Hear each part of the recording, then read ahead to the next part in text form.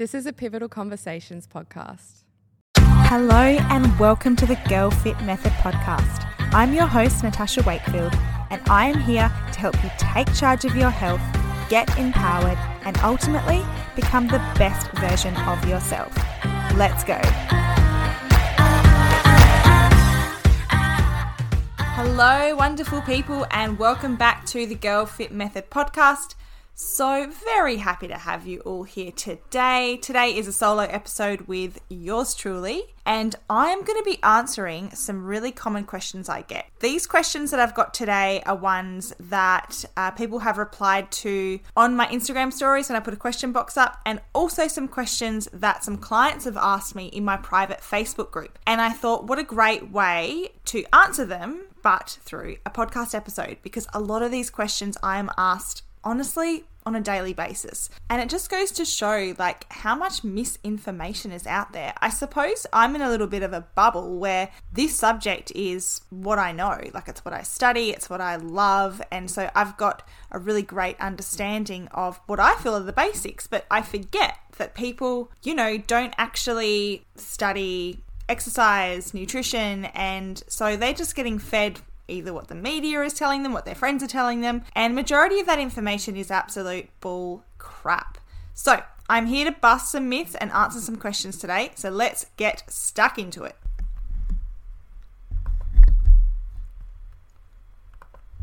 So the first question, why do we only want RPE 8, which is, RPE stands for rate of perceived exertion, on compound movements? I've been trying to challenge myself and I think I'm going too heavy. RPE of 9 to 10. So the RPE scale is basically a reference you can use to know how hard you're pushing in a working set. So an RPE 8 would look like, say you've got 3 sets of 10 squats.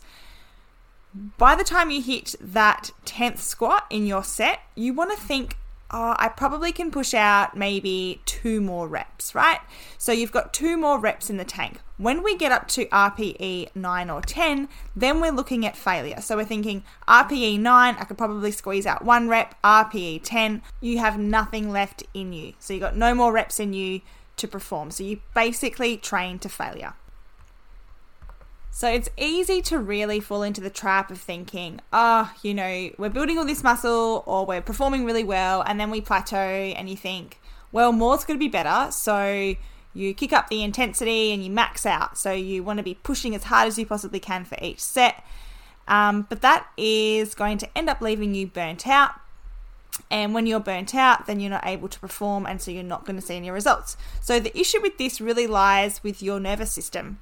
So you get something called central fatigue. So simply put, we lose the capacity to perform at the same intensity on subsequent sets. So your 3 sets of 10 squats becomes a set of 10, then 8, then 6, because you aren't able to maintain the amount of weight that you were lifting for those 10 reps for your subsequent 2 remaining sets, because you're completely fatigued. Also, when you're training to failure, you are increasing your cortisol levels and suppressing your growth factor, such as IGF-1, which is pivotal in muscle growth, and you're basically overtraining. And so this is where there's that balancing act between doing enough but then doing too much, and how that can be detrimental to actually having a positive outcome. You're also going to really increase the likelihood of injury, which you really don't want.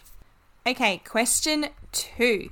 Why don't I feel that sore after my workouts? Am I working hard enough? Very common question, and one of the biggest myths I think people believe. So research shows us that when you feel sore after a workout, generally this is because there's some inflammation in your body and some potential buildup of lactic acid. But other than that, that's kind of it. So any kind of exercise or routine that you do outside of your normal training. So whatever you do that you're not used to doing, for example, if I was to go and play tennis tomorrow, I haven't played tennis in years, I would probably feel sore, purely because I haven't done that activity in quite some time. Now, if soreness was an indication that a workout is effective, then that would be fantastic, but it absolutely isn't. For example, right, if I was left so sore after that game of tennis, then would that not equate to me having a more effective workout or even possibly building more muscle?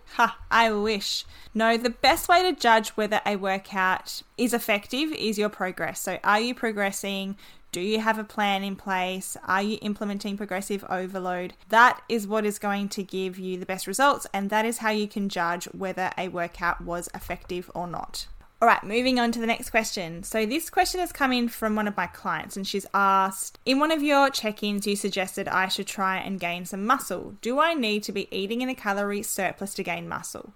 If so, how much of a surplus? Fantastic question. So you don't actually need to be eating in a calorie surplus to gain muscle. Research does show us that you can eat maintenance calories and still gain muscle. It may just be a little bit slower than if you were eating in a slight surplus. So in order for us to build muscle, it takes a lot of energy. So our body needs additional calories in order to build additional muscle. Now, when I say eating in a calorie surplus, really you only need to be eating in a slight calorie surplus. So think about, possibly adding like 200 calories in addition to your maintenance calories. But once again, you can eat at your maintenance calories and build muscle. It just might be a little bit slower than if you were eating in a slight surplus. And next question, will I gain weight as I gain muscle?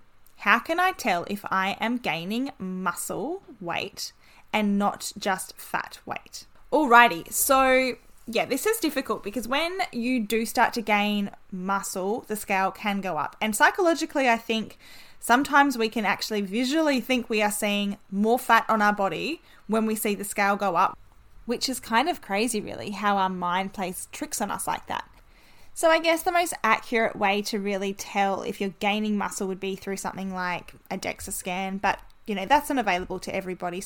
But there are other ways to be able to tell. So one would be your waist measurements. Really, when you're gaining muscle, you may find that some body parts are getting bigger, quote unquote, as in when it comes to measuring things because you're building muscle. But your waist measurements shouldn't really be going up. So that's a good indication. The second thing I always get my girls to do is to take progress pictures, because progress pictures are just incredible when it comes to looking at how your body composition changes over time. You can really see when someone is gaining muscle and dropping body fat because their whole body changes.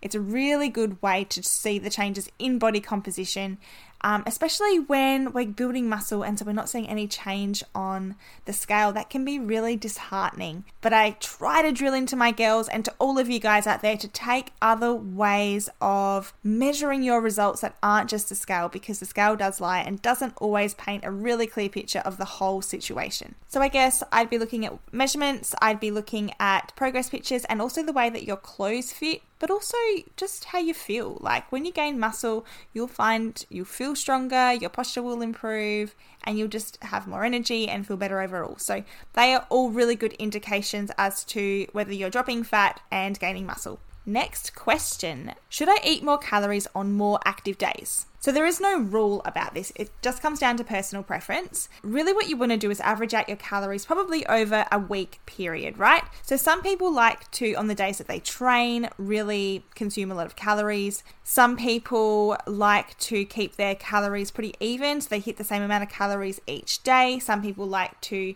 eat less on days that when they're going to be not doing a whole heap or they don't feel hungry, and then they'll, make up for those calories in the day that they are training or feel more hungry. Really, you can work around whatever suits you and your lifestyle best.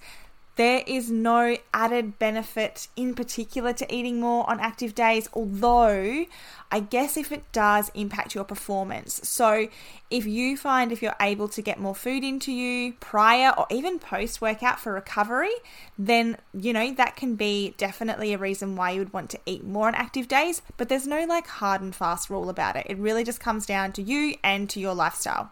Next question. So is there any point then eating more than 30 grams of protein in one sitting?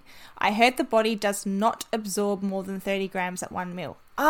This is such a myth. No, that is actually incorrect. So you probably have heard of this, that 30 grams of protein in one sitting is the maximum your body can digest at once. So this was kind of something termed as a protein intake ceiling, right? So the maximum amount you can eat that your body's going to be able to digest at once, which has been proven incorrect. So what we now know is it's not really that simple, but when you eat protein, your body doesn't use it directly. It kind of, instead, it breaks it up down into amino acids and uses those to make its own protein. So when you eat more protein than your body, quote unquote, needs, your body can then use it to replace more of its damaged proteins or oxidized proteins. So protein synthesis can start happening. But if I've completely lost you, really all that you need to know is that the idea that eating more than 30 grams of protein will result in you not being able to digest any of that protein is incorrect. So your body will use that protein now or use it later in all different types of ways. So that is a complete myth. Don't worry about if you consume over 30 grams of protein. Go for it. Eat 40, eat 50, go to town on it. All right, next question. My progress with lifting heavy over time seems to be quite slow. What's a realistic expectation for lifting heavy weights versus time? All right, great question. So when we become more advanced in our lifting and we're lifting heavier weights, it's going to be harder for us to progress, right? Otherwise, you'd have people that would be lifting like 1,000 kilos or they'd be deadlifting like 2,000 kilos because they've just been able to consistently add on weight each week for how many years they've been training. So as we progress, things do get a little bit harder and we need to kind of think outside the box. So sometimes it's not always about lifting heavier, right? Obviously that's a fantastic goal to have, but there are other ways to kind of get the body to change and to get stronger. And that can look like changing up the tempo of our exercise, the sets, the reps, what our focus is. Are we going to shift from focusing on muscle growth and let's try a training plan that really focuses on strength? There isn't a hard and fast rule, once again, when it comes to how quickly you should be progressing. I suppose some things to think about is if you're really stuck and you're not progressing, there are a few things you can look at. So you need to look at your recovery. So how well are you recovering from the amount of work that you're doing? Are you sleeping well? Are you maybe training too much? Is your volume too high? Have you got lots of stress going on in your life? The other thing to look at is your diet, your nutrition. Are you eating enough? Are you eating enough carbohydrates? Are you eating enough protein? Diet plays a really important role, obviously, in fat loss and in muscle growth and in getting stronger, but it also is really pivotal to our recovery as well. But if all of that is looking okay, I would just remind yourself that it takes time. My goodness, it takes so much time. It's like any skill. You just need to practice it and practice it and practice it. And over time, you will get stronger. You will be able to add to your lifts, but it doesn't happen overnight, especially when we move away from that beginner stage. We head into intermediate or advanced. It's just going to take a lot longer. All right, now one sneaky last question, and that is, what advice would you give to someone if they were starting their fitness journey? So the very first thing I would recommend would be just to start, and to start in any kind of capacity. Usually what stops people from just starting is the fear of failing, but also feeling like they need to do things perfectly. So some people will just jump in and go, right, I'm going to change my whole diet. I'm going to do this, 5 to 6 day workout plan. I'm going to smash it. And they go well for like 2 weeks and then they burn out and they can't sustain it. So setting yourself really small little goals and creating really little habits that you can build upon week to week. And at some point you'll look back and those little habits will create really big lifestyle changes. My second piece of advice would be to actually seek out some help. So if you've never lifted weights before, I would suggest hiring an in-person personal trainer that can teach you proper form. I think people do want to skip that. They want to go straight into just doing a workout and not worrying about whether their form's correct. But what will happen is at some point you will be sore, you will injure yourself, and you'll need to go back to square one anyway. So set a really solid foundation for yourself. Learn the basics because that's going to set you up for success in the future. All right, guys, that is it. I really enjoyed today's episode. I love answering these questions and really educating you guys and busting those myths. So thank you for everyone that sent in those questions to me. They were incredible. I do need to run now. I need to pick up Sunny from childcare before, the mayhem, which is dinner, bed, bath time, all goes down. I hope you guys have an incredible rest of the day, and I will be back in your ears very soon. Big love, Coach Tash.